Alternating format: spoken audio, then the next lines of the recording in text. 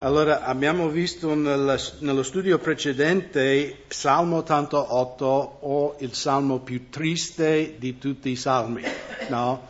Cioè, in quel salmo c'è solo versetto 1 che è positivo, poi da versetto 2 a 18 è tutto un disastro. Però anche in quello abbiamo visto che c'è un bello in questo, perché la Bibbia mette a crudo, no, la condizione umana e anche noi a volte sembra come, no? Questo Heman, che era un Ezrahita, allora in Salmo 89 abbiamo un salmo di Etan, sempre un Ezrahita, quindi era della stessa famiglia dei sacerdoti. Invece questo Salmo 89 di Etan è un salmo in cui ci sono grandi esaltazioni di Dio, grande riconoscimento chi è Dio, ma anche Etan aveva un po' di perplessità, perché si trovava in una situazione difficile in cui per lui sembrava che Dio aveva abbandonato Israele, che Dio si era dimenticato di Israele. In Primo Re 4:31 viene menzionato un uomo Etan. Quando parla della saggezza di Salomone dice che Etan era un uomo estremamente saggio, ma Salomone ancora di più. Ma non credo che questo è l'Etan che ha scritto questo salmo, perché questo Etan in Salmo 89 descrive un tempo in cui Israele è nell'obbrobrio, no? In cui è stato sconfitto dai suoi nemici, è stato umiliato e sta passando un momento del castigo di Dio. E noi sappiamo chiaramente dalla testimonianza della Scrittura che durante il regno di Salomone, diciamo, non c'era un grande sconfitto, no, era la gloria del regno di Israele. E quindi questo Etan ha vissuto in altro momento. Cominciamo in versetto 1. Io canterò per sempre le benignità dell'Eterno. Con la mia bocca proclamerò la tua fedeltà a tutte le generazioni. E quindi questo salmo comincia molto bello. Noi abbiamo anche in America un canto, c'è un canto cristiano che non penso che è tradotto in italiano. I will sing of the mercies of the Lord forever, I will sing. Vabbè. È un canto era nuovo quando io mi sono convertito. Anthony si ricorda forse. I giovani maghi. E quindi un bellissimo salmo, no, canterò per sempre le benignità dell'Eterno. E penso che anche noi, fratelli, questa sera possiamo cantare che veramente il Signore è benigno. Cioè noi serviamo un Dio misericordioso. E perciò possiamo cantare sempre della sua benignità e non solo proclamare la sua fedeltà a tutte le generazioni. No? Questa mattina nella scuola biblica abbiamo parlato di questo mandato che Cristo ha dato alla Chiesa di predicare il Vangelo. No? Quando l'angelo del Signore dice a Cornelio, il primo convertito italiano, chiama Pietro perché lui ti proclamerò, no, le parole della vita. No? Perché l'angelo non era dato il ministero di predicare il Vangelo, ma a noi è stato dato questo grande privilegio di essere, come Paolo dice in 2 Corinzi 5, ambasciatore per Cristo. No? E abbiamo questo ministero di riconciliazione, quindi il messaggio al mondo è: siate riconciliati con Dio. Ed è il nostro compito di predicare la fedeltà di Dio, di proclamare la sua fedeltà alla nostra generazione, ma anche alle future generazioni. Perché il cristianesimo non si riceve per eredità, bisogna essere contagiato personalmente, no? E il Vangelo, la Chiesa va avanti per la propagazione, per la proclamazione del Vangelo, no? Proclamiamo il Vangelo e miracolosamente lo Spirito Santo converte le anime e li porta alla salvezza. E poi la prossima generazione, no? Questi studenti è la prossima generazione, loro saranno i leader della Chiesa un giorno. E quindi anche noi come Etan dobbiamo proclamare la fedeltà a tutte le generazioni.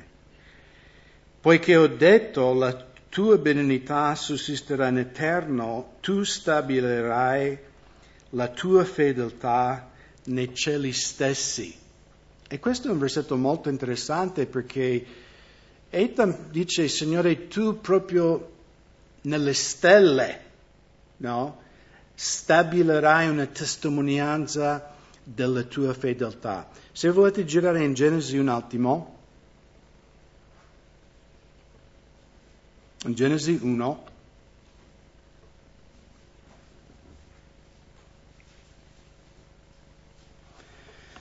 quando Dio sta creando,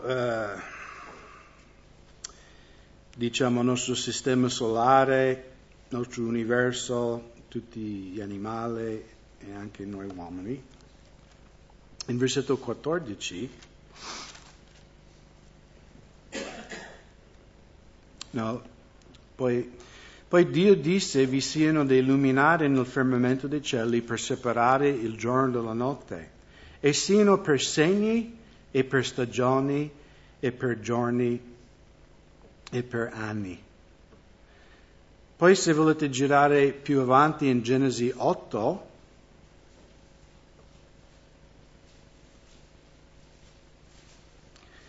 quindi Dio, anche le stelle non sono state messe lì a casualità. Dio dall'inizio del creato ha detto, io ho messo in un certo senso quelle cose per voi uomini sulla terra. E ho letto una bellissima testimonianza di un fisico, no? Era un fisico, anche un astronomo, no? Che non era credente, era ateo, lui era inculcato nell'evoluzione, non credeva in Dio, eccetera, eccetera. E poi è venuto che doveva venire questo eclisso totale del Sole, no? Che la Luna si trappone fra il Sole e la Terra, e quindi lui e tutti i suoi colleghi astronomi dovevano viaggiare, non so neanche dove era, mi sembra in Sud America, dovevano andare in questo punto. E negli Stati Uniti appena qualche mese fa è stato quello totale che è passato per la parte sud degli Stati Uniti. E lui ha testimoniato che quando lui era lì in Sud America ha osservato, no, che il disco, cioè perché poi loro guardano non come noi con un vetro di saldatore, no? Loro guardano con questi strumenti altamente precisi, e lui guardando questa cosa, lui ha detto, ma guarda che coincidenza che da un osservatore sulla Terra per un uomo il disco della Luna è esattamente, perfettamente la stessa misura del Sole. E lui contemplava, no, questo fatto che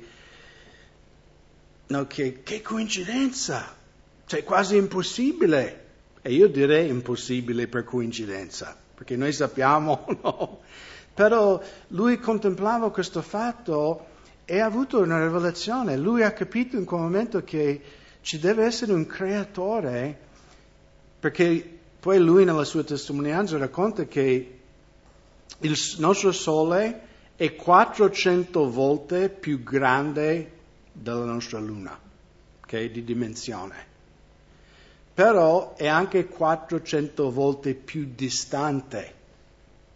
No, la distanza fra la Terra e la Luna moltiplicato per 400 volte.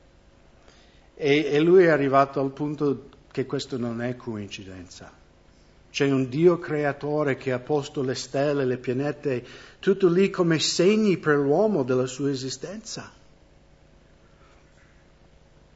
E poi in Genesi 8, dopo il diluvio, no, quando Dio ha distrutto la terra per le acque, in Genesi 8, 20, allora Noè edificò un altare all'Eterno e prese di ogni specie di animale puri e ogni specie di uccelli puri e offrì olocausti sull'altare. L'Eterno sentì un odor suave. Così l'Eterno disse in cuor suo, io non maledirò più la terra a motivo dell'uomo, perché i disegni del cuore dell'uomo sono malvagi fin dalla sua fanciullezza, e non colpirò più ogni cosa vivente come ho fatto. Finché la terra durerà, semina e raccolta, freddo e caldo, estate e inverno, giorno e notte, non cesseranno mai. E io credo che anche questo è quello che il salmista voleva dire, che Cioè Dio ha posto nei cieli la sua fedeltà, una proclamazione della sua fedeltà. A volte parli con una persona, ma miracoli, perché Dio ancora non sta creando qualcosa? Perché Dio è Dio e Dio ha deciso di creare per 6 giorni e poi ha detto stop, no? C'è al posto, ogni pianeta, ogni cosa al suo posto, è come un orologio. E mi fa ridere, voi sapete che a me piace guardare tipo Focus, queste cose, come è fatto l'universo, che sparano tante di quelle baginate, si può dire? Però, sai, bisogna filtrare quelle cose, però mi fa ridere che questi atti, queste persone che negano totalmente l'esistenza di Dio, poi dicono, sembra quasi fatto apposta, no? Cioè loro, sembra quasi per miracolo, no, è un miracolo, cavolo, no? No, anche loro vedono l'evidenza del Creatore, ma come non vogliono rispondere per il proprio peccato, no? Quindi... però di continuo dicono, sembra che è stato fatto da un'intelligenza soprannaturale, ma non è così, è tutto casualità, no? Perché non vogliono affrontare l'esistenza di Dio. Quindi Dio proclama la sua fedeltà anche nei cieli, in versetto 3 di Salmo 89.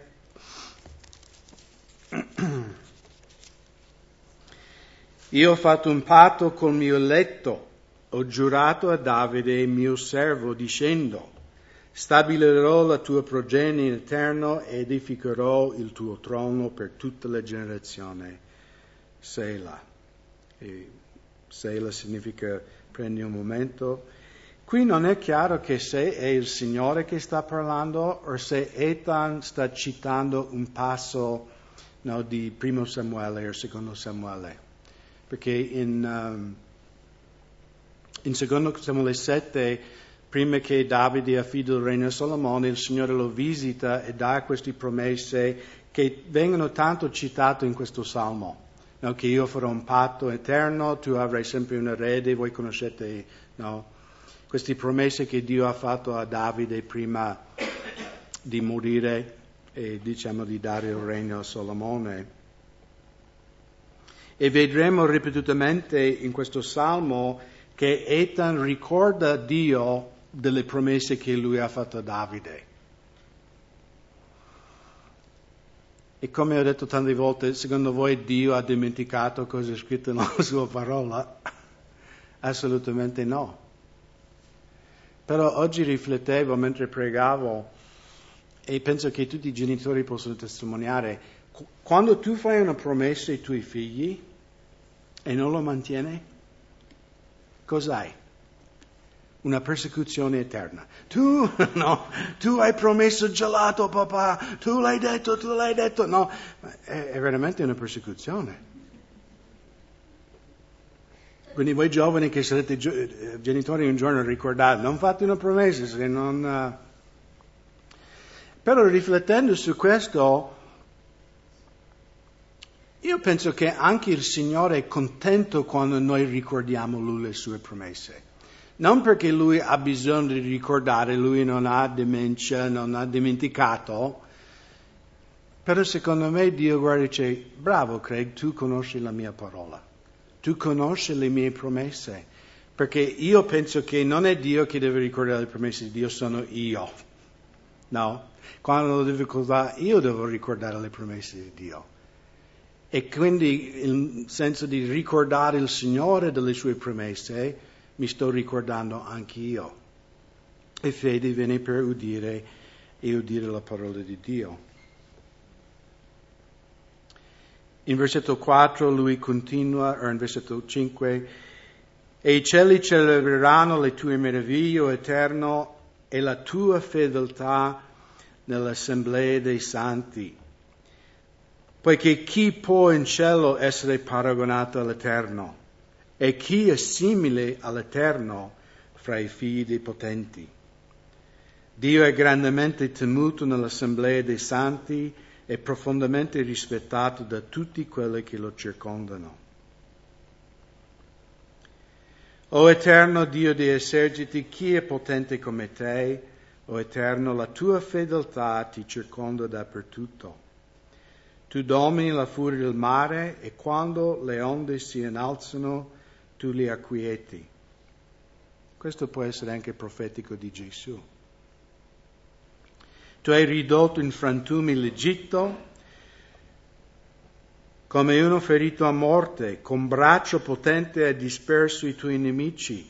I cieli sono tuoi, anche la terra è tua. Tu hai fondato il mondo e tutto ciò che è in esso. Tu hai creato il settentrione e il mezzogiorno. Il Tabor e l'Hermon mandano grida di gioia nel tuo nome. Tu hai un braccio forte, la tua mano è potente, la tua destra è esaltata. Giustizia e giudizio sono la base del tuo trono. Benignità e verità vanno davanti al tuo volto. Abbiamo visto in un salmo precedente, ha parlato della giustizia, la verità, la misericordia e la verità si sono baciati. Abbiamo parlato come questi che sembrano contraddizione in Gesù trovano una persona solo, che adempie tutte queste cose che fanno parte del carattere di Dio. Beato il popolo che conosce il grido di giubilo. O Eterno, essi cammineranno alla luce del tuo volto. Si rallegrano tutto il giorno nel tuo nome e si esalteranno nella tua giustizia. Sì, tu sei il vanto della loro forza e col tuo favore il nostro corno sarà innalzato. Poiché il nostro scudo appartiene all'Eterno e il nostro Re al Santo di Israele. C'è un altro salmo, Salmo 144, versetto 15, che dichiara beato il popolo il cui Dio è l'Eterno. E voi sapete che biblicamente, quando la Bibbia dice beato, significa felice, no? Vuoi la felicità? Allora prendi il Signore come tuo Dio. E io penso che anche noi non voglio sembrare blasfema, no? Ma c'è il punto favorito di vendita, in un certo senso, non mi fraintendete, è la gioia che noi abbiamo nel Signore. Sapete che nel mondo non c'è gioia. La gente cerca gioia nel vestito, no? Tante donne vanno al shopping mall. In America addirittura è stato classificato come una malattia adesso, tipo credit card syndrome, no? Il sindrome della carta di credito. Che queste donne sono come drogate di comprare qualcosa. E anche noi uomini possono essere anche così. Io l'altro giorno sono andato a Bricoman a Cognano, no? Tutta attrezzatura, e sai, per me era come stare nel Toys R Us per un bambino, no? E poi, mamma mia, devo andare via, no? Quante belle cose. Però come avevo il carta di credito della Chiesa, non potevo darmi la pazza gioia. Ho comprato solo quello che era necessario e poi sono scappato. Però la gente cerca gioia in tante cose, no? I giovani vanno in discoteca, no? Magari passeremo lì al Toro Rosso, là, non so come si chiama questo ristorante qua vicino. Come si chiama? Mato Rosso, no? Il parcheggio pieno così, no? Perché i giovani vanno lì a bere birra, sentire qualche complesso. No, perché il mondo è in cerca di gioia. E noi cristiani, noi abbiamo il fonte di vera gioia, eterna gioia. Anche Neemia, ricordate quando gli israeliti erano tornati in Israele e hanno letto per tutto il giorno la parola di Dio e la gente era triste perché erano compunti del loro peccato e disobbedienza. E Esdra esorta il popolo di Dio, dice: non siate tristi, ma gioite nel Signore, perché la gioia della vostra salvezza è la vostra forza. No? E noi cristiani, noi abbiamo una gioia ineffabile. Vuol dire ineffabile in italiano? Non sapete cosa significa? Ineffabile. Esatto, non c'è modo verbale di descrivere quanto è grande. Quindi per quanto potresti descrivere la gioia del Signore, neanche vicino. Neanche vicino sei arrivato. E io so che nel mio cammino con Gesù, magari nei momenti più bui, erano quei momenti in cui il Signore ha rivelato la gioia della mia salvezza. Perché, e lo dico sempre, puoi perdere la salute, puoi perdere la casa, puoi perdere il lavoro, puoi perdere la macchina, puoi perdere tante cose, ma se tu sei in Cristo, nessuno ti può toccare la gioia della tua salvezza. Perché noi cristiani dobbiamo avere una prospettiva eterna.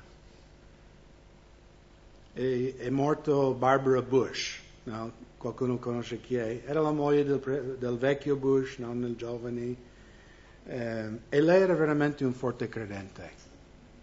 Suo marito solo negli ultimi anni della vita lui si è convertito, perché quando era presidente non era credente.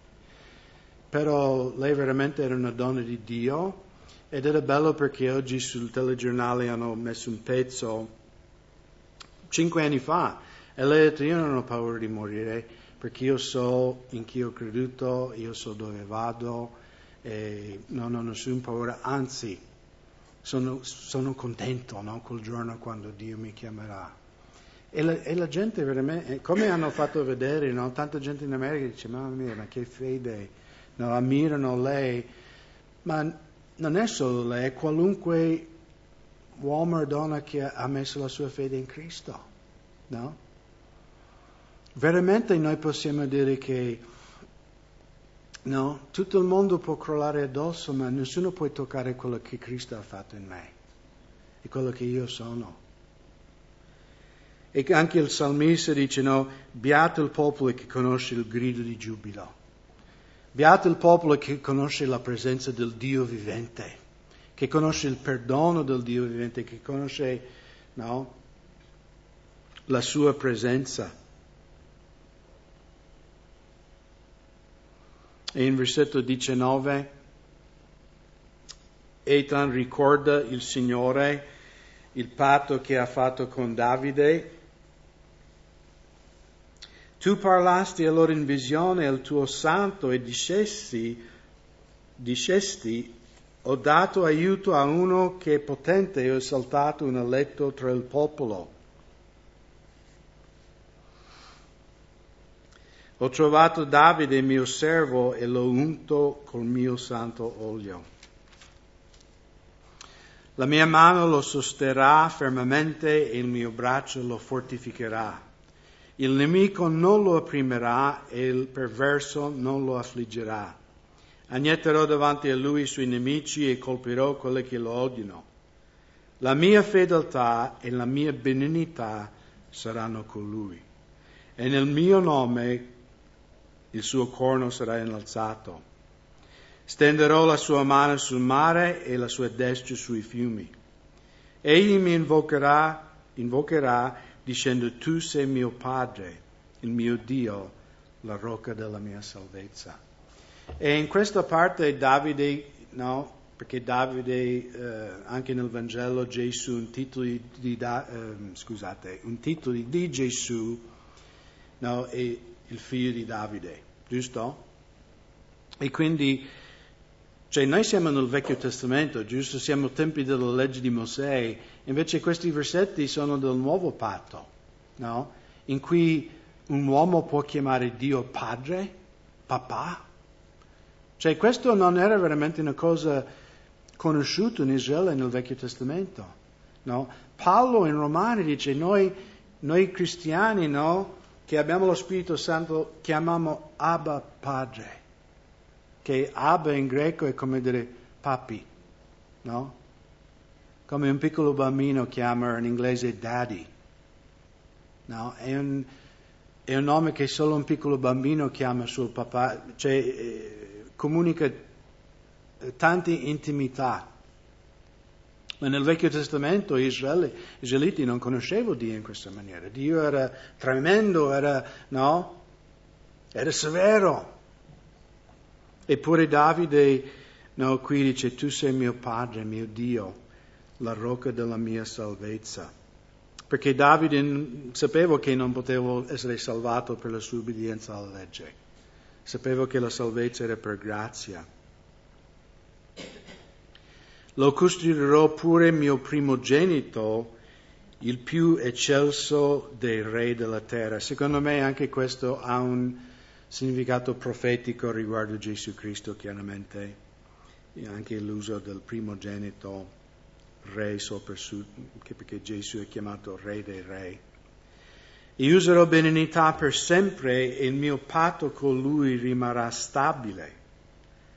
Renderò pure la sua progenie eterna e il suo trono come i giorni dei cieli. E noi sappiamo chiaramente che questo sta parlando di Gesù, giusto? Perché non c'è un erede di Davide che adesso regna su Israele, no? Il primo ministro è Benjamin Netanyahu e non è neanche del tribù di Giuda. Quindi qui chiaramente parla di Gesù. Quindi questi sono, dal versetto 19 a 29, Etan invoca, no, Signore ricorda queste promesse che hai fatto a Davide, un patto eterno, no, che magari neanche Etan quando ha scritto ha compreso completamente che aveva un aspetto messianico. Però in versetto 30, se i suoi figli, quindi i figli di Davide, abbandonano la mia legge e non camminano nei miei ordinamenti, e qui Etan sta citando di secondo Samuele 7, no? Di nuovo quel momento in cui Dio ha dato queste promesse finali prima della morte di Davide. Se i suoi figli abbandonano la mia legge e non camminano nei miei ordinamenti, se violano i miei statuti e non osservano i miei comandamenti, io punirò la loro trasgressione con la verga e la loro iniquità con le battiture. Ma non ritirerò la mia benignità da lui e non lascerò che la mia fedeltà venga meno. Non violerò il mio patto e non muterò ciò che è uscito dalle mie labbra. Ho giurato una volta per la mia santità e non mentirò a Davide. La sua progenie durerà in eterno, il suo trono sarà come il sole davanti a me, sarà stabile per sempre come la luna e il testimone nel cielo è fedele. E poi Selah, prendi un riposo per riflettere su queste cose. Anche questo è molto interessante perché quali erano, quando Dio ha dato la legge di Mosè al popolo di Israele, qual era la finalità della disobbedienza, secondo la legge di Mosè? Maledizione, giusto? Con Mosè, no, lui ha letto tutta questa legge, eccetera, eccetera, e maledetto chi non osserva tutti questi comandamenti, maledetto chi non fa questo, maledetto, e tutto il popolo dirà Amen, no? Quindi il popolo di Israele, no, ha detto ok, ma qui noi vediamo un nuovo patto, no? Perché Dio dice anche se i figli di Davide saranno disobbedienti, giusto? Io gli darò una bacchettata. Io li castigherò, io li correggerò, ma la mia benignità non si allontanerà da loro. Io manterrò le mie promesse che ho fatto a Davide. E anche questo è un aspetto profetico perché Davide prefigura Gesù Cristo. E quindi anche per noi cristiani, le promesse che noi abbiamo in Cristo sono promesse eterne che Dio ha fatto e non si può mutare queste promesse. E per noi è una grande fonte di forza, no, di sicurezza che io sono in Cristo. No, e Dio in Cristo sono salvato, le promesse di Dio non muteranno nella mia vita. Perché di nuovo nella legge di Mosè, disobbedienza, maledetto, tagliato fuori, escluso. Invece Dio dice che noi figli di Davide, che poi, come ho detto prima, noi comprendiamo che questa promessa è in Cristo, perché Davide non ha, non c'è un re di Giuda che regna sopra Israele da migliaia di anni, e quindi queste promesse sono in Gesù.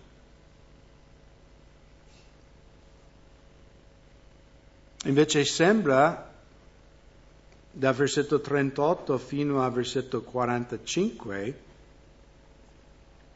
che Ethan dimentica totalmente quello che ha appena dichiarato. E qui vediamo che Ethan, mentre scrive questo salmo, sta passando un momento molto difficile, che Israele sta passando un momento molto difficile. In versetto 38, ma tu ci hai abbandonato e respinto, ti sei grandemente adirato contro il tuo unto, tu hai disprezzato il patto fatto col tuo servo e hai profanato la sua corona facendo cadere a terra. E questo illude chiaramente un sconfitto grande di Israele, perché la corona rappresenta l'autorità, no? Il regno, e quindi lui dice Israele, la corona è caduta a terra, vuol dire che la nazione di Israele adesso è soggetta a un'altra nazione, no? Hai abbattuto tutte le sue difese, hai ridotto in rovine le sue fortezze, tutti quelli che passano per la via l'hanno saccheggiato ed egli è divenuto lo scherno dei suoi vicini. Hai esaltato la destra dei suoi avversari e hai fatto giubilare tutti i suoi nemici. Hai fatto piegare il taglio della sua spada e non l'hai sostenuto nella battaglia. Hai posto fine al suo splendore e hai gettato a terra il suo trono. Hai accorciato i giorni della sua giovinezza e l'hai coperto di vergogna. Ma scusami, Ethan, non hai appena detto che se i figli di Davide disobbedivano, il Signore sì, li darò una scolacciata, però che il suo amore e la sua benignità non si allontaneranno di Israele. Non hai appena detto questo? Giusto? E perché stai dicendo, Signore, perché ci hai abbandonato? Signore, Ma riflettevo quante volte siamo uguali. Che il Signore ci ha fatto tante di quelle promesse in Cristo, ma nel momento di difficoltà, no, arrivo, ho sbattuto il parafango della macchina, Signore, perché? No, andiamo, Signore, è sempre colpa di Dio. No, quando succede qualcosa buono è gloria nostra. Ma quando va storta la vita, Signore, perché ce l'hai con me? Perché mi hai dimenticato? E quello che noi dobbiamo comprendere è che il castigo di Dio è anche un segno dell'amore di Dio. Girate in Ebrei capitolo 12.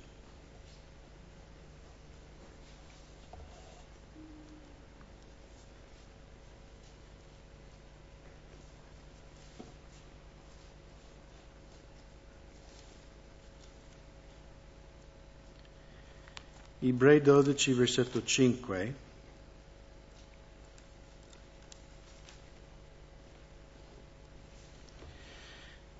E avete dimenticato l'esortazione che si rivolge a voi come a figli? Figlio mio, non disprezzare la correzione del Signore e non perdere di animo quando sei da Lui ripreso. Perché il Signore corregge chi ama e flagella ogni figlio che gradisce. Avete capito cosa ha detto Dio qua? Quando il Signore a volte ci deve dare la scolacciata, quanti di voi avete ricevuto una scolacciata del Signore? Solo io? Anche 2, o 3, o 1000. Ma qui l'autore di Ebrei dice che intanto è un segno che Dio ti ama,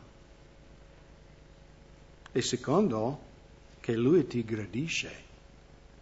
Perché tu puoi amare una persona e non gradirli. Giusto? Ma il Signore ci ama e ci gradisce anche. E a volte noi pensiamo, no, il Signore perché Dio ci deve correggere tutti. E vedremo che c'è un perché. C'è una finalità anche quando Dio ci corregge. Leggiamo ancora. Leggiamo il versetto 6, perché il Signore corregge chi ama, flagella ogni figlio che gradisce. Se voi sostenete la correzione, Dio vi tratta come figli. Qual è infatti il figlio che il padre non corregga? Ma se rimanete senza correzione, di cui tutti hanno avuto la loro parte, allora siete dei bastardi e non dei figli. Inoltre ben abbiamo avuto per correttori i nostri padri secondo la carne, li abbiamo rispettati. Non ci sottometteremo molto di più ora al Padre dei Spiriti per vivere? Costoro infatti ci corressero per pochi giorni come sembrava loro bene. E poi notate qui, ma Egli ci corregge per il nostro bene affinché siamo partecipi della sua santità. Alleluia. Cioè Dio, la finalità di Dio nella vita dei Suoi figli è che noi diventiamo come Gesù Cristo. Che Cristo viene formato in noi, no? Paolo ha scritto ai Corinzi che lui non vedeva l'ora che Cristo fosse formato in loro, perché erano molto immaturi, erano carnali. E Paolo dice, io non vedo l'ora che maturate. E quando il Signore a volte ci deve prendere per l'orecchio o ci deve dare una scolacciata perché Lui ci ama, perché Lui ci gradisce, e perché Lui vuole che noi partecipiamo della sua santità, che noi diventiamo sempre più come Lui. Ma penso che nessuno di noi da bambino ha gradito una scolacciata. Amen. Però è vero, cioè io ho sperimentato in prima persona questo fatto perché, diciamo, fino a 14 anni avevo una famiglia abbastanza normale, sembrava che mio papà e mamma avevano un matrimonio buono, io prendevo sempre 9-10 a scuola in tutte le materie, giocavo sport, so che adesso dovete immaginare che giocavo una volta sport.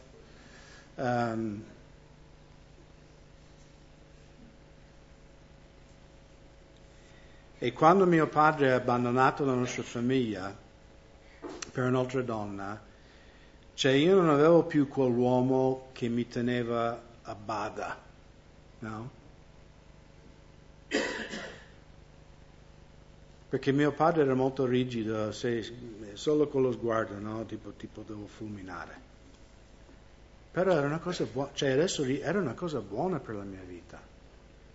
Perché quando lui è andato via io sono diventato un selvaggio. Cioè io, perché in America abbiamo la patente a 16 anni, quindi io già a 16 anni, cioè io andavo fuori con la mia macchina, io tornavo il giorno dopo, non dicevo niente a mia madre, mia mamma è stata una martire, no? Tutta la notte con angoscia mio figlio dove è andato a finire, no? Anche perché qualche volta lei, poi avevo telefonato dalla polizia, che era stato arrestato, o dell'ospedale, tuo figlio è stato in un incidente. Io sono stato in 3 incidenti in cui le macchine sono state totalmente distrutte, cioè palle di ferro. E per miracolo in tutti e 3 di questi incidenti sono scampato senza, grosse, perché era la grazia di Dio. La mano di Dio era nella mia vita anche quando non credevo in Lui. E guardando indietro, perché io mi ricordo quando i miei genitori erano ancora insieme, io avevo dei amici che magari i genitori fumavano spinelli e lasciavano i miei amici fare quello che volevano, stare fuori tutta la notte. E per me pensavo, magari io avessi genitori come loro, no? Che mi lasciano libero a fare quello che voglio, no?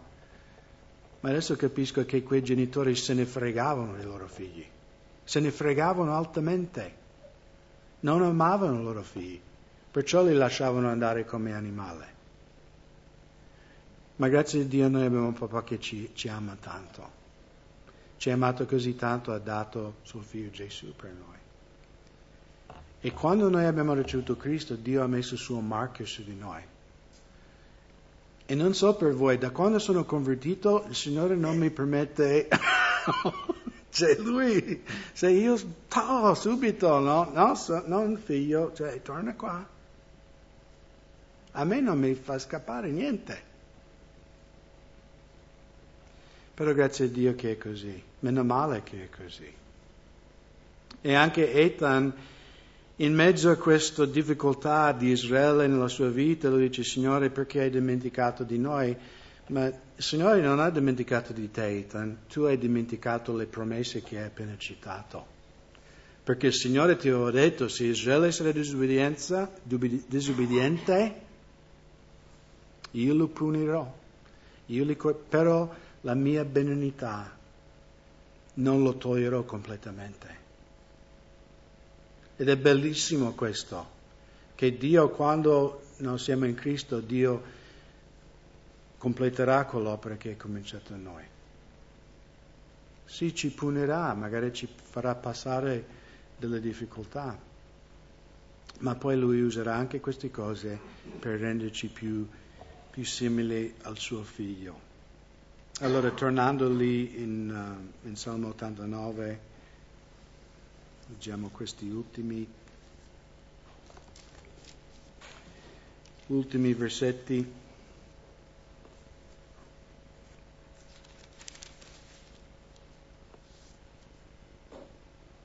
Versetto 46: fino a quando, Eterno, ti nasconderai tu per sempre? Arderà la tua ira come un fuoco. Ricordati quanto breve sia la mia vita, per quale vanità hai creato tutti i figli degli uomini. È un po' disperato in questo momento. No? Ricordati quanto breve sia la mia vita. Ho letto già questo. Qual è l'uomo che viva senza vedere la morte e che possa sottrarre la sua vita al potere del Sheol? Dove sono, Signore, le tue benignità antiche che giurasti a Davide nella tua fedeltà? Ricordati, o Signore, dell'oltraggio fatto ai tuoi servi e come io porto in seno l'oltraggio di tutti i popoli, col quale i tuoi nemici ti hanno oltraggiato, o Eterno, con quale hanno oltraggiato i passi del tuo unto. E poi lui conclude, almeno questo conclude bene, benedetto sia l'Eterno per sempre. Amen. Sì, amen. Quindi 2 volte è sicuro, almeno lui finisce e dice: nonostante tutto, a me sembra che Dio ha dimenticato le sue promesse, ma benedetto sia il Signore lo stesso. E poi noi comprendiamo che Lui, come noi, in momenti di debolezza cominciamo a dubitare le promesse di Dio. Però Dio, nel profeta Isaia, in capitolo 49, versetto 14-15, il profeta dichiara questo: ma siano detto, l'Eterno mi ha abbandonato, il Signore mi ha dimenticato. Può una donna dimenticare il bambino lattante e non aver compassione del figlio delle sue viscere? Anche se esse dovessero dimenticare, io non ti dimenticherò. Cioè il Signore, parlando con Israele, dice: per quanto potrebbe quasi essere impossibile che una mamma dimentichi suo figlio, ma anche se lei dimentica, io non dimenticherò. E quindi Ethan è nell'errore, perché come noi, no? Lui dimentica le promesse di Dio, guarda le circostanze, guarda le difficoltà nella sua vita in quel momento, e invece di credere per fede le promesse di Dio, lui crede i suoi sensi. Io percepisco il mondo in questa maniera, e poi abbiamo anche un nemico che ci sussurra: no, il Signore ti ha abbandonato, il Signore non ti ama, Signore, vedi, quello è benedetto e tu sei maledetto. No? ci dice di tutti i colori. E perciò è importante che conosciamo veramente le promesse che Dio ha fatto a noi in Cristo, no? Perché questo patto che Dio ha fatto in Davide, che era nel Vecchio Testamento un po' velato, cioè in Cristo è totalmente aperto. Il velo è stato strappato e ora noi possiamo entrare nel luogo santissimo per merito del sangue di Gesù. E perciò, come Paolo dichiara, no, possiamo gridare Abba, Padre, in qualunque momento. Non importa quello che hai fatto, non importa quali sbagli hai fatto, quali peccati hai messo, tu hai sempre accesso per il sangue di Gesù. E se tu gridi per misericordia, se tu gridi papà aiutami, Lui ti aiuterà e ti farà crescere. E poi come Ethan almeno ha finito questo salmo in fede, dichiarando benedetto sia l'Eterno per sempre, amen, sì, amen.